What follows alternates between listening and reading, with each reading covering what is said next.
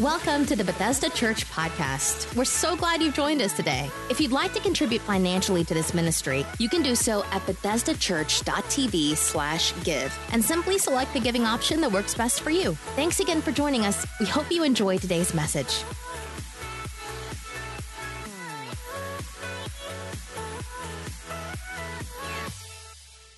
Good morning to you guys once again. I'm going to dive right into the Word of God. I got a lot to say in a short amount of time. We are starting this brand new series called Killing Kryptonite. We're doing something that we've never done before. We are taking John Bevere's brand new book. Several of our small groups that meet in the mornings throughout the week will be meeting to discuss this book and the previous Sunday's sermon. A little plug for mine, 8 a.m. Tuesday mornings, Wild Bean. I'll be there. If you would like to come hang out, talk about the message from today, I would love to see you at 8 o'clock this coming Tuesday morning. With this whole Killing Kryptonite thing, I'll be honest with you, when I first picked up the book and started reading it, at first I was shocked at some truths that I guess I've kind of known, but I didn't know them to the extent to which John Bevere began to bring out. And so I'll be honest, I labored over this word all week long. And when I say I labored, I really struggled with it because today's message is going to be extremely heavy, going to be difficult. I told some guys before the first service today, it's kind of like going in for surgery. You know you need it, but nobody wants to go under the knife, but unless you do, you're not getting better. And today's going to be a little bit like that, but I think if you can hang in till the end of the message, you will see the positive side of it. How many of you have seen Superman? All right, that's where we get Kryptonite. Some similarities, all right? If you've seen Superman, then you know that Superman is not of this world. You and I, as children of God, are not of this world. Superman possesses supernatural powers. We have been supernaturally empowered. Superman fights evil. We are called to fight evil. He protects and liberates those who are oppressed by villains, and we are called to set the captives free. He draws strength from the sun, S-U-N. We draw strength from the sun, S-O-N. And there is only one thing that can stop Superman, and that is Kryptonite. Kryptonite is, obviously, it's fictional, but it was a substance in the Superman movies that caused Superman not only to, he could no longer do the supernatural things, but he became a common man, and even worse than a common. He became weaker than a common man due to the kryptonite. And we're going to talk about our spiritual kryptonite, and next week we will get into exactly like the specifics of what that is. But today I want to talk to you about this thought, the power of one. Everybody say that. The power of one, okay? The power of one is what I want to theme this as today. Again, this is going to be a heavy, heavy message, but I think we will be better for it at the end. I want to start with this truth. True satisfaction can only be found in an intimate relationship with our Creator. You can chase money, cars, houses, popularity, fame, all that stuff, but we all know people like that have taken their own lives. They had everything that money could buy and still did not have fulfillment. Only a relationship with Jesus brings true satisfaction. Ecclesiastes 3:11 says, "Yet God has made everything beautiful in its own time, and He has planted eternity in our hearts." I want to stop here and just say God has planted eternity in your heart and in my heart. And what that means is that you and I are eternal beings. Whether we spend eternity in heaven or hell, how many of you understand we live forever? Okay, that's a heavy truth in and of itself, that we will live forever, either in heaven or hell. We are eternal beings that God has placed a part of Himself in you, a part of Himself in me. Job said, there is a spirit in man, and it is the breath of Almighty. Romans chapter 1 tells us in verses 19 and 20 that God has made it obvious about who He is. Like, if you don't have an intimate relationship with Jesus, you can look at His creation and know that there is a mastermind behind this universe that we live in? How many know you can look outside and see the sun and the blue sky? And if you don't believe me, just travel to a beach somewhere and look at the ocean and then tell me that there's no God, right? Like he has made it obvious that there is a God, that he exists, that he has created everything that you and I see. And what that means is that God is not unknown to anyone. God has revealed himself to all of us. Whether we're saved or not, God has made it clear that he exists. And we serve an awesome God. I mean, when you look at God, even the seraphim in heaven are praising him night and day. And they praise him with such passion that the Bible says that the doorposts of heaven, that they shake. I mean, they're praising him with such passion that the doorposts shake. And so we know that we serve an awesome God. But I said all that to say this: you and I, as children of God, are called to manifest God's character, God's attributes. Look, just from Scripture, here's some things you and I are called to manifest. His divine nature, his unselfish character, his unconditional love, his joy, his peace, his supernatural power, well-being, vitality, health, safety, wisdom, knowledge, understanding, insight, and creativity. All of those are things that as children of God, you and I should be displaying in the earth. It's like the series we talked about in January. Thy kingdom come, thy will be done on earth as it is in heaven. You and I are to pray that, but also to display heaven on earth, okay? But this is where the rubber meets the road. Oftentimes, when we look at the church, okay, as a whole, I'm not just talking about Bethesda, I'm talking about the church as a whole. When we look at the church and then we look at the world, we don't see a difference. We manifest the same things the world does. Divisiveness, gossip, backbiting, divorce is at the same level. Come on, somebody, don't shout me down when I'm preaching good. We're supposed to be displaying heaven on earth, but when you look at the world and you look at the church, many times you don't see any difference at all. And so we have to step back and address the elephant in the room. What's the problem? Because even under the old covenant, when you look at the old covenant, you can see there, one example is that in one place that the Bible tells us that there was so much silver, so much abundance in that time, that silver became worthless because of the surplus. That under the old covenant, they were manifesting God's abundance, and yet we come to today, and many pastors, many leaders, many churches struggle to fulfill what they feel God has called them to do, to change their community because of a lack of resources, a lack of funding to be able to accomplish the will of God. And so we have to step back and say, what is the problem? First Kings chapter 4, verse 25 says, during the lifetime of Solomon, all of Judah and Israel lived in peace and safety. And from Dan in the north to Beersheba in the south, each family had its own home and garden. When you look at that, from north to south in the whole nation of Israel, not one person needed to be cared for, and not one individual, not one group, okay, needed government funding. God met all the needs. God took care of his people. And so when we look at that in the Old Testament, how they flourished many times from generation to generation, they flourished economically, they flourished relationally, their military was really strong. They had all these things going for them. And then we fast forward to the new covenant and even to the church now, and we have to ask, what's the deal? Because Jesus said that we are under a new covenant based on better promises. Now, here's a verse that's really going to mess your theology up. 1 John chapter 2, verse 6. Those who say they live in God, I'm going to just stop there and say that again. Those who say they live in God should live their lives as Jesus did. When I look at the church, I don't see Jesus all the time. When I look at Jesus, I see him healing the sick, raising the dead, walking on water, providing resources. I see Jesus doing a lot of incredible things. And yet when I look at the church, I don't always see us living as, because he's not saying live as Jesus did when we get to heaven. He's saying, no, we're called to live as Jesus did on the earth.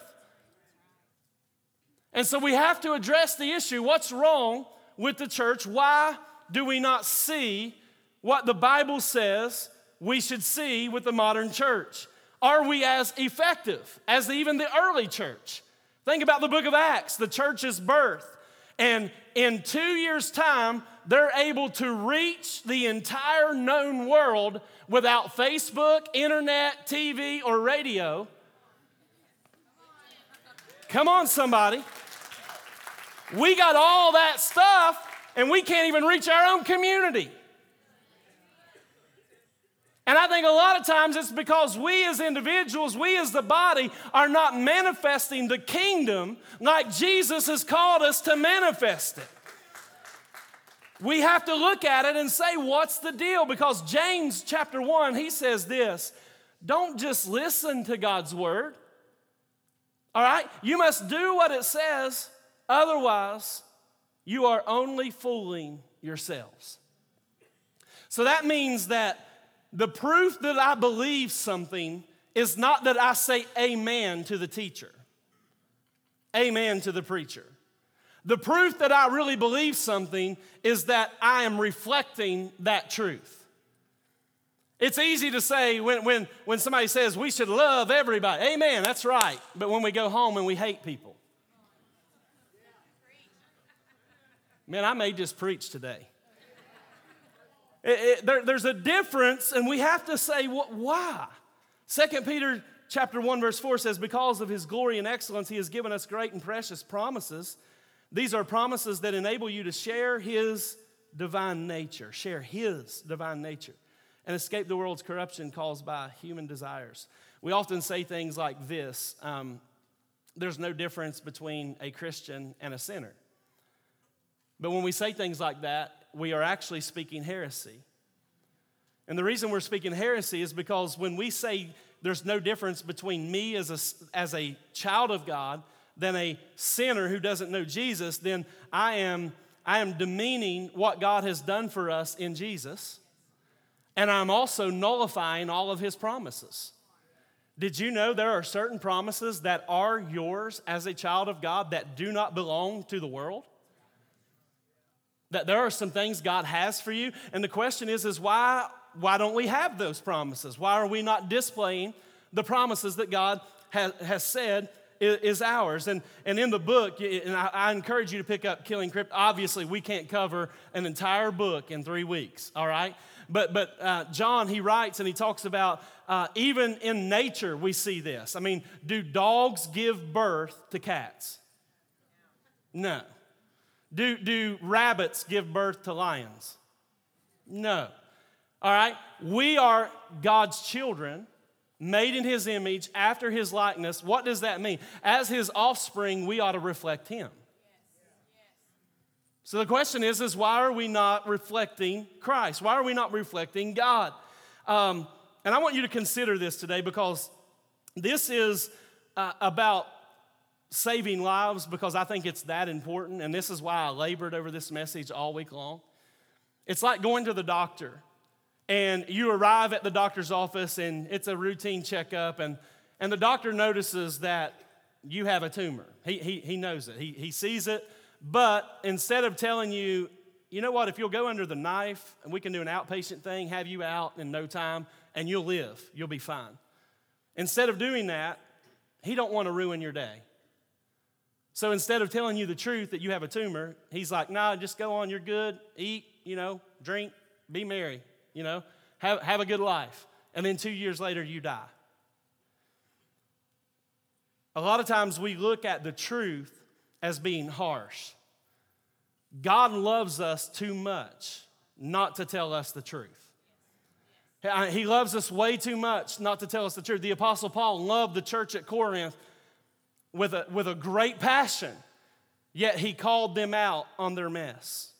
He called them out on their issues. And so let's go to 1 Corinthians chapter 11, starting in verse 27. It says, so anyone who eats this bread, drinks this cup of the Lord unworthily is guilty of sinning against the body and blood of the Lord. That is why you should examine yourself before eating the bread and drinking the cup. For if you eat the bread or drink the cup without honoring the body of Christ, you are eating and drinking God's judgment upon yourself.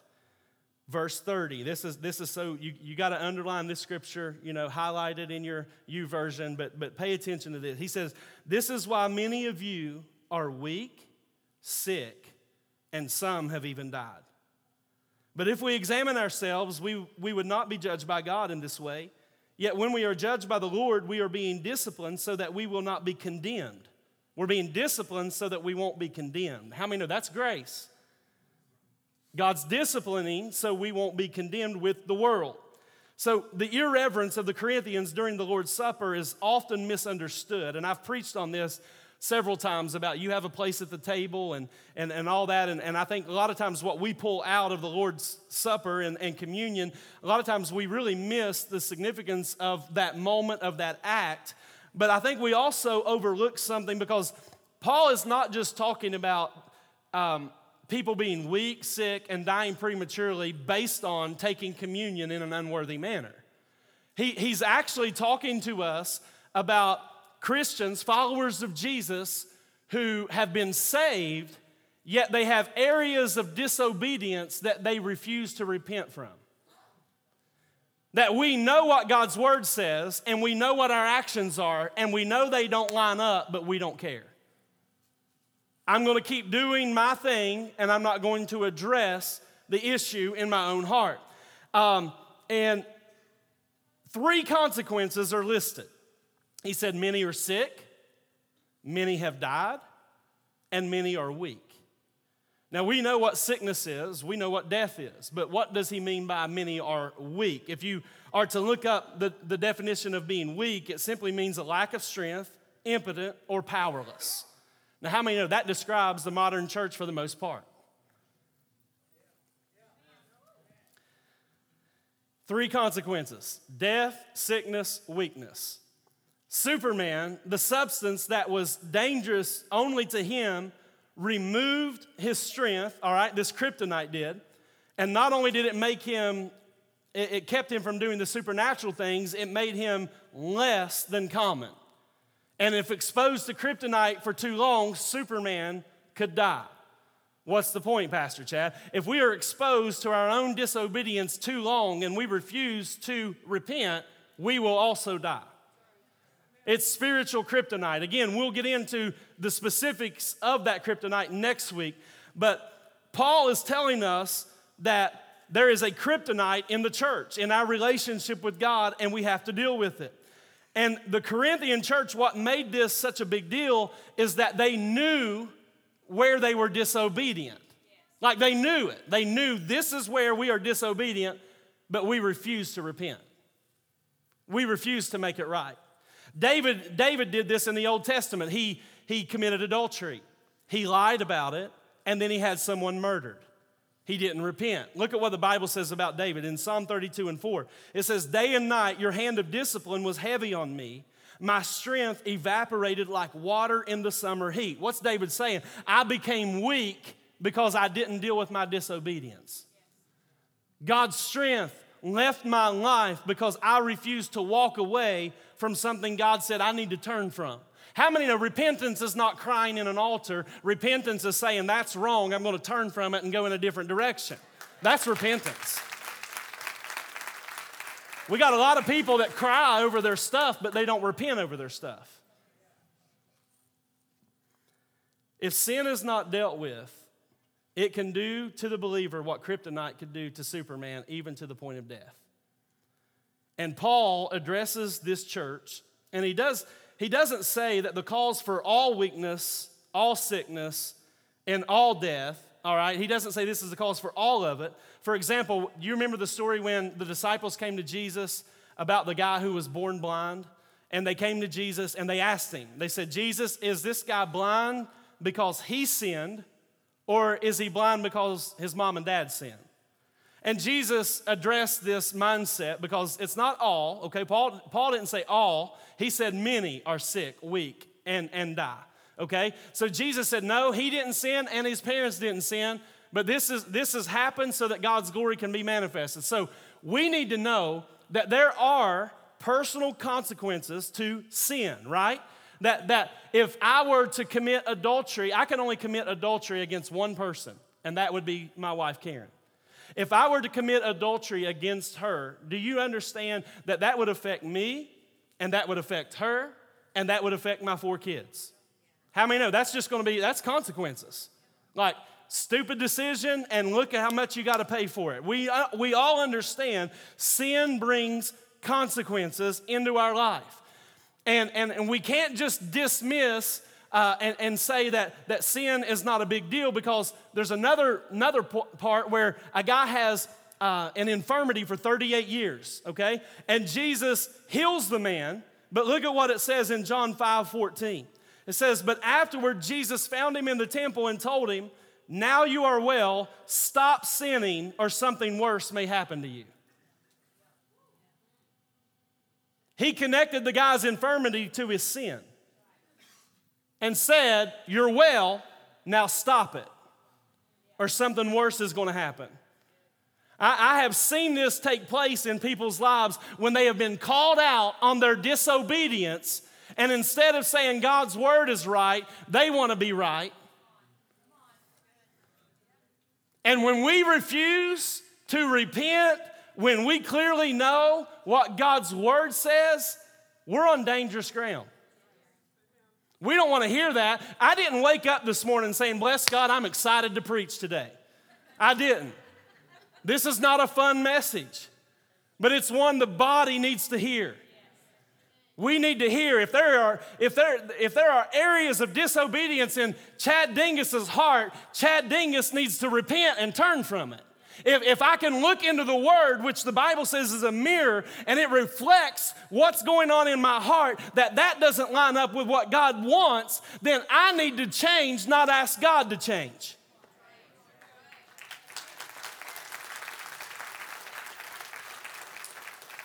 So it's going to get worse before it gets better today. Jesus was not afraid to confront sin. Paul was not afraid to confront sin. 2 Corinthians chapter 2, verse 4, even though Paul spoke the truth, and it wasn't popular, here's why Paul did it. He said, I wrote that letter in great anguish, with a troubled heart and many tears. I didn't want to grieve you, but I wanted to let you know how much love I have for you.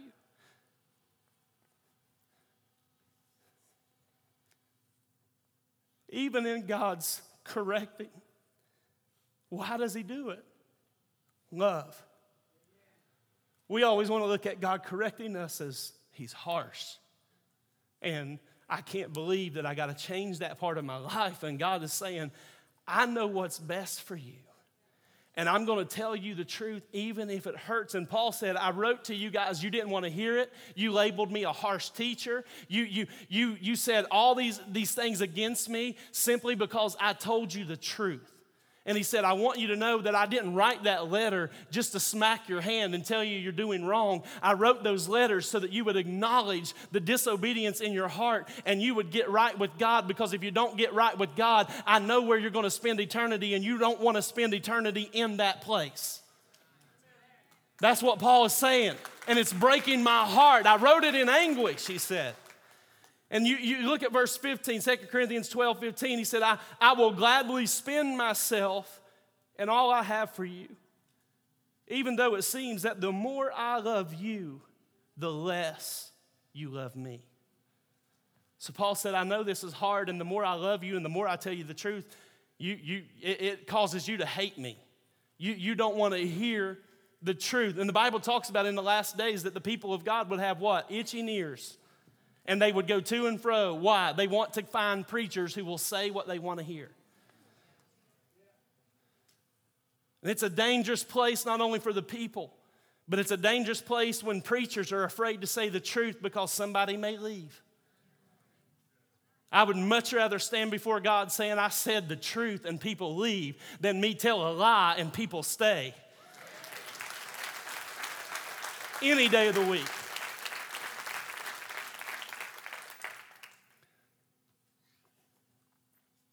So Paul speaks It says, many are sick, and many are weak, and many are dying. And we miss the context because we only talk about personal walk with God. That's all we want to talk about, my personal walk, my personal walk. Paul is not addressing the Corinthian church with individuals. Listen, guys, he's speaking to them as one body. And this is where we miss it. We think my mess, my individual disobedience does not affect anyone else. And Paul, as he did oftentimes, he didn't have just the leaders read the leaders of the church read his letters. He wanted those letters read to the body. He wanted the body to hear the message. Because when God looks at Bethesda Church, you need to know, if you're against the local church, you're against God. It's the one thing God said, I'll build. And the gates of hell will not prevail against it. But when God looks at us, he doesn't look at us as just individuals who have come here and gathered together to worship God and to hear the word, but he sees us as one body. One body. Everybody say one body. We are one gathering, one body. And he's connecting, and you got to go and read. I don't have time to do it all, but he talks about Israel, and here's what he says about Israel and connects it to the church. He said, they were all led by the Spirit of God. That was the cloud in the Old Testament. They were all delivered from Egypt. They were all baptized. They all ate the same spiritual food. They all drank the same spiritual water, which is the Word of God. And the emphasis of that entire passage is the word all. That God saw Israel not as individuals, but he saw them as one body. He looked at them as one, and then he connects that to the truth that of when he looks at a local church, he doesn't see us as just many members who come together. He looks at us as a whole. And that what I do affects you. And what you do affects me. And what you do affects the person sitting over there. We don't want to hear this. We want to think it's just me and Jesus. It's a lie. It's not just you and Jesus. All throughout the Bible, it's always you, Jesus, and others. It's always connected to other people. And when he looks at a local body of believers, God sees us as one. And this was the revelation that I've labored over all week long, that I knew, but I didn't know to this extent. But check this out in 1 Corinthians 10 and 5. It says, yet God, talking about Israel, he said, yet God was not pleased with most of them, and their bodies were scattered in the wilderness. Talking about Israel. God wasn't pleased with most of them, so their bodies were scattered. And God, listen, God loves us deeply. There is nothing we can do to change that, but we also need to know that we are in charge of how pleased God is with us. We are in charge with how pleased God is with us. And I'm not asking you to raise your hand today, but some of us, if we were being really, really honest, we would probably have to admit God hasn't been real pleased with our actions. Man, it's got about 468 chairs in this place. They're all full just about. Now we got the back doors locked. I'm just kidding. But if we were honest, we would say, God's probably not pleased with some of the things in my heart. And these people, Israel, listen guys, they died outside of the promise. They never received the fullness of what God had for them.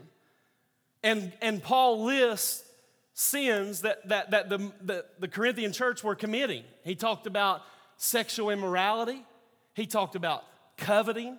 He talked about, listen to this is one of the sins that Paul talks about. He says, and they complained. Some of us in big trouble. Complaining. Look at 1 Corinthians 10, 15 through 18. Paul says, you're a reasonable people. Decide for yourselves if what I'm saying is true. When we bless the cup at the Lord's table, aren't we sharing in the blood of Christ? And when we break the bread, aren't we sharing in the body of Christ? Although we are many, we all eat from one loaf of bread, showing that we are one body. Think about the people of Israel. Weren't they united by eating the sacrifices at the altar? So Paul acknowledges that we are individuals, but as individuals, we make up one body. and we are united as one body, just like Israel was united. So here's the big question. Was the judgment of being weak, sick, and dying prematurely assigned to each individual who was sinning, or was the body of Christ at Corinth as a whole suffering these consequences due to the behavior of some of its members? Now, before I answer this question that's really heavy, and you're not going to like the answer of this, I already know that, and I didn't like the answer, and it's why I've labored all week. We have to understand that God sees us as one. We are the body of Christ. What we do affects not only us as individuals, what we do and how we respond to God's word affects everybody that connected to Bethesda Church. All for one, one for all, right? That's what we're talking about. When I played sports all growing up, and one of the teams I was on, we said every time, how you do the 1, 2, 3, hustle, 1, 2, 3. We always did all for one, one for all. And I think the church could learn something from that. Because many of us, we come in and we only think about ourselves. We only think about our own issues. But when God started to give the children of Israel the promised land, the first city he was to give them, and I'm going to do this quickly, was the city of Jericho. Jericho was a fortified city with massive walls so big that they would do chariot races on top of the walls. And God said, that's the first city, but there's some instructions that I want you guys to know about that city. When you conquer it, I want you to burn everything up, but all the gold and silver and bronze, I want you to bring all of it. Everybody say all of it. I want you to bring all of it into the treasury of the Lord, all of it. All right, no big deal. They march around, the walls fall, they get the stuff. Everybody thinks everything's fine. No one's wounded. No one is killed. Like, they just take it. Like this massive city, God gives it to them. But something happens when they move on from the big city of Jericho to the small second place they were to conquer called Ai. It says this in Joshua 7:1. It says, but Israel violated the instructions. Check this out. They violated the instructions about the things set apart for the Lord. A man named Achan had stolen from some of the dedicated things. So the Lord was very angry. Watch this. He was angry with Achan. No. One man messed up, and God doesn't say, I'm upset with Achan. God says, I'm upset with Israel. Israel has violated what I've asked them to do. He doesn't even bring Achan up. He just says, I am upset with the whole nation, listen, because one man was disobedient. One man was disobedient. They go to Ai, and they think to themselves, man, we took Jericho down. We shouted a little bit. Walls fell. This is good. They go on to Ai, and the Bible says they thought so little of Ai that they said to themselves, we don't even have to send everybody. It's such a small place. God will surely give it to us. And they sent 3,000 men up. And look at what happens as they go into Ai. It says, so approximately, it says Joshua 7:4-5, approximately 3,000 warriors were sent, but they were soundly defeated. The men of Ai chased the Israelites from the town gate as far as the quarries, and they killed about 36 who were retreating down the slope, and the Israelites were paralyzed with fear at this turn of events, and their courage melted away. Everybody say kryptonite. Kryptonite had hit the nation of Israel through one man's disobedience. They go up thinking they're going to take it over, and check this out. 36 men lost their lives. 72 moms and dads never saw their son again. A slew of children never saw their dad again. And none of them did anything wrong. None of them did anything wrong. They hadn't sinned. The consequences of one man started hitting the whole nation. And everyone was affected. Now, I'm going to relieve tension in just a little while because some of y'all are scared. Like you're ready to look at the person sitting next to you. What do you got going on? Come on, don't look at your neighbor and say, what's up, Achan? All right, don't do it. But as I process this, Israel, they're afraid, rightfully so. They fall on their faces and they're crying out to God saying, God, what's up? Why is this happening?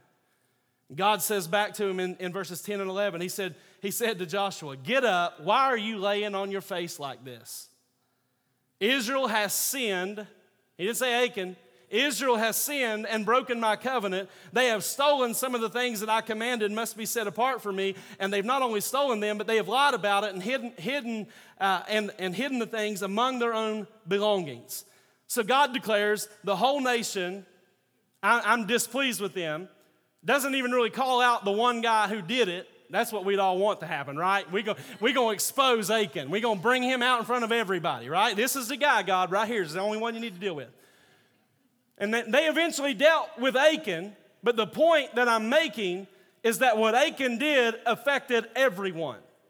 And this is the part we don't want to hear. Could it be that many in the church are weak, many in the church are suffering, many in the church are dying prematurely because of different people's disobedience that is affecting everyone?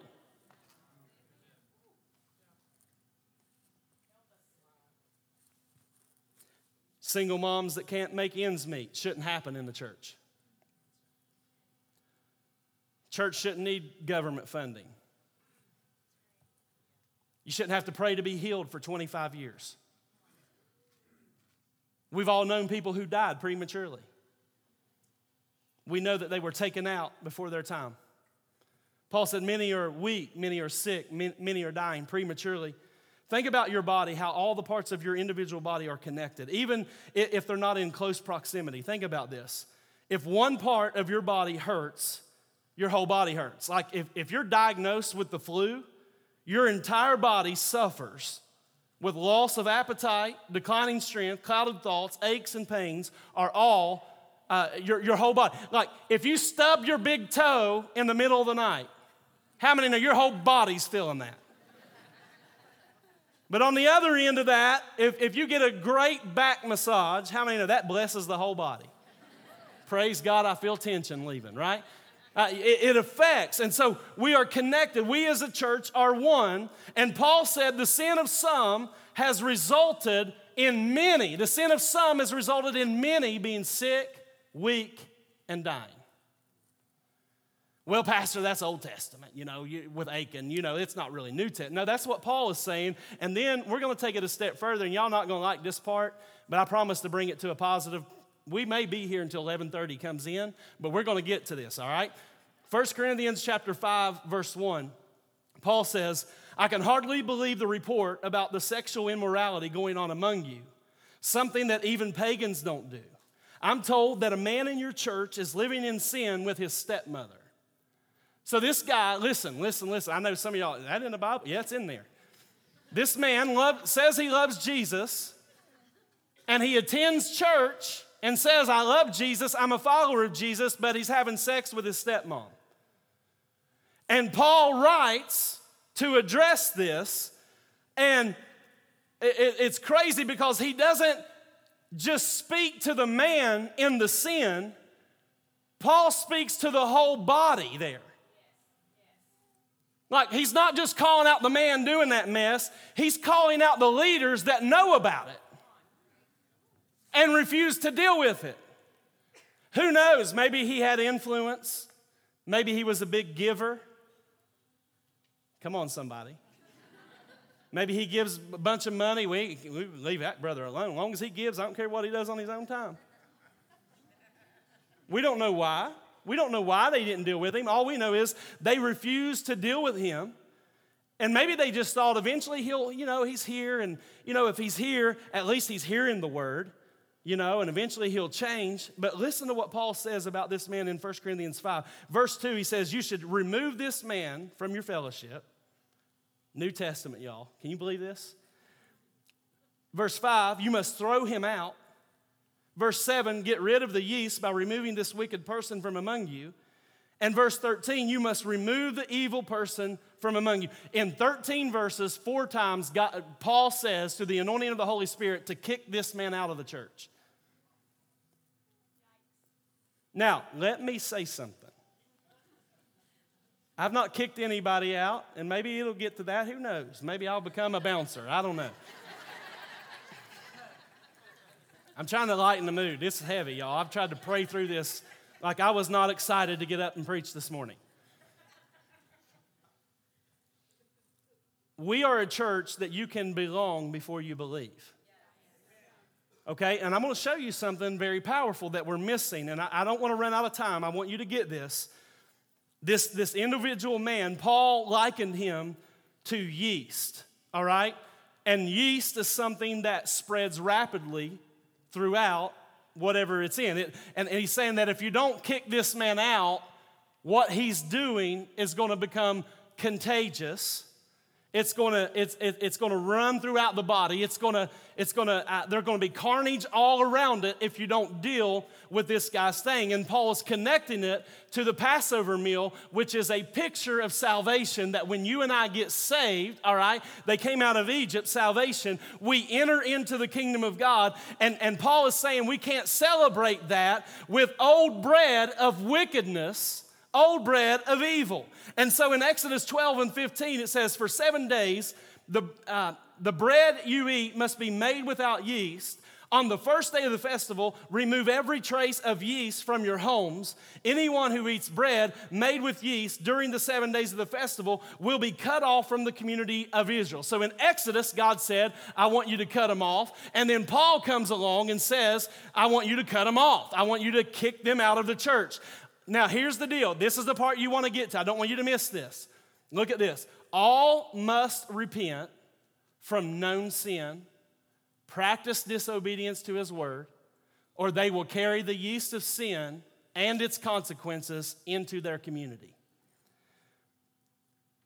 He said, when I wrote to you before, this is verses 9 and 10, 1 Corinthians 5. When I wrote to you before, I told you not to associate with people who indulge in sexual sin.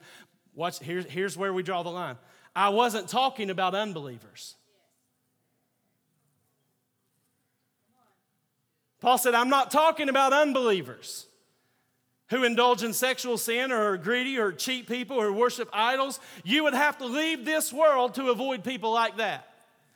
Paul comes back and says in verse 11, I meant that you are not to associate with anyone who claims to be a believer, a follower of Jesus, and indulges in sexual sin, is greedy, worships idols, is abusive, is a drunkard, or cheats people. Don't even eat with such people. You say, Pastor, that's just hard. That's just hard. No, what's hard is for us to act like it's okay for you to confess Jesus and say, I'm a follower of Jesus, and you still live in complete disobedience and never repent and think everything's going to be okay. It's actually God's grace to say, you need to get up on out of here, because what happened to this guy they kicked out is that the hardships hit his life. He woke up, and you later read, the guy they kicked out got right with God and got saved, like really saved. Listen, that's not judgment. If you are professing Christ, that means that the seed of God is in you, and when you mess up, nobody has to tell you you mess up. Some of you are carrying bitterness and unforgiveness in your heart, and you know God says you have to forgive, and you choose not to.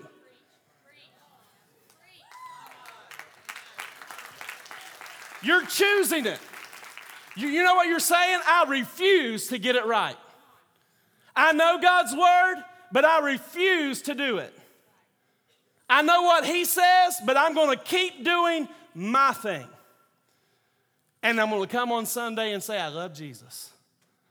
Paul said it's those people I don't want you to associate with. Listen, the world can be worldly all day, all night, all week, all year. They can party all night, and we should say praise the Lord. But if you're a person who loves Jesus, how many know there has to be some areas that God is dealing with, and when God deals with it, we say yes to God and not yes to ourselves.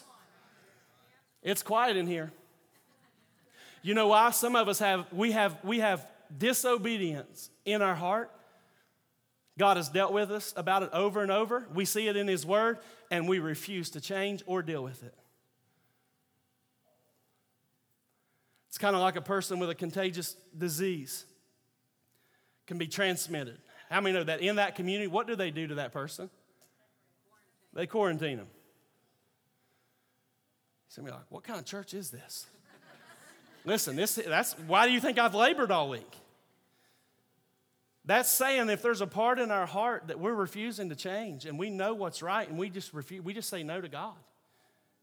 Yet we're saying I love Jesus. How many? We don't get to pick and choose. See, it's not even judgment, it's grace. Worship team, y'all better come or we're not leaving. It's actually God's grace because listen, if I don't say it and we don't preach on it and you think it's okay to live in open rebellion to God and still come and say I love Jesus and you go to hell, how many know that your blood's on my hands?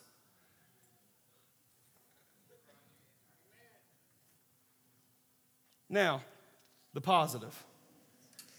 Some of y'all waiting on that.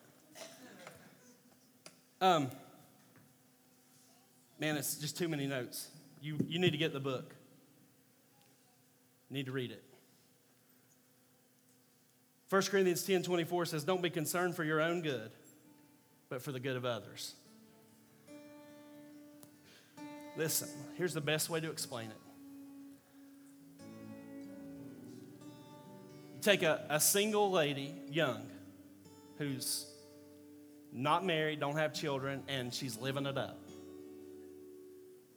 Partying, having sex with a bunch of different men, and she's thinking it only affects me. But how many know that if that young lady gets married and then has children, there's certain things that she's not going to do any longer because she wants to stay married and she wants those kids to know how much she loves them. Right? How many of your family can keep you from doing stupid things? Listen, the same way I don't want to do anything stupid to mess up my marriage and to mess up the way my kids perceive God, we have to bring that same mindset into the local body and say, I don't want my mess. Somebody's got to get a hold of it. I don't want my mess to impact you. That's loving one another. That's loving one another. And when the church, what is the potential of Bethesda Church? I think it's the same potential that they had in the book of Acts. The Bible says they were in one place, in one accord, as one body. What happened? The Holy Spirit was poured out. One day, 3,000 people got saved. The next day, 5,000 people got saved. One day, a lame man got up and walked. Chapter 4 or 5 says that all of their needs were met. The Bible says they laid people's bodies out into the streets and their shadows cast on them would heal those broken bodies. God began to open up the windows of heaven where sorcerers could see that God is an almighty God. Listen, regions and cities. Listen, a girl by the name of Tabitha was raised from the dead, and it was all because they understood we are one body. We all love Jesus. We're not perfect, but when we mess up, you know what? We're going to repent, turn from it, because I don't want my mess to affect you. I don't want your mess to affect me, and I want us to live under an open heaven. Anybody want to see that happen? Come on, somebody. I want to live under an open heaven. Come on, stand to your feet. I'm way past time, way past time. But I'm going to ask you to bow your heads, close your eyes, no one looking around. If you're in this place and you're not in a relationship with Jesus, but you know that you need Him today, you need your sins to be forgiven, you need to make things right with God today. You need to repent. Not just say a prayer, you need to turn from some things today. If that's you, would you just throw your hand up right there where you are and say, that's me. Thank you for this hand. Thank you for this hand. Thank you for that hand. Thank you for that hand. Another one here. God bless you. 3 more online. God bless you. Another one in the back. God bless you. Thank you, Jesus, for what you're doing. Anyone else? Shoot that hand up long enough for me to acknowledge it. Thanks for that hand. Awesome. God's doing a work right now. See, this is what happens when truth is preached. The Bible says they preached the word and people were convicted of their sins and they repented. That's what this is all about. Every voice lifted, say, Dear Heavenly Father, I come to you in the name of Jesus. I confess you as my Lord and my Savior. I ask you to forgive me for all my sins. Today, I am turning from them and turning to you. Thank you for saving me. In Jesus' name, amen. Come on, celebrate all those hands that went up. Thanks for listening to this week's message from Bethesda Church. We hope you'll stay connected by following us online. You can find us on Facebook, Twitter, Instagram, and our website, BethesdaChurch.tv. Thank you for joining us and have a great day.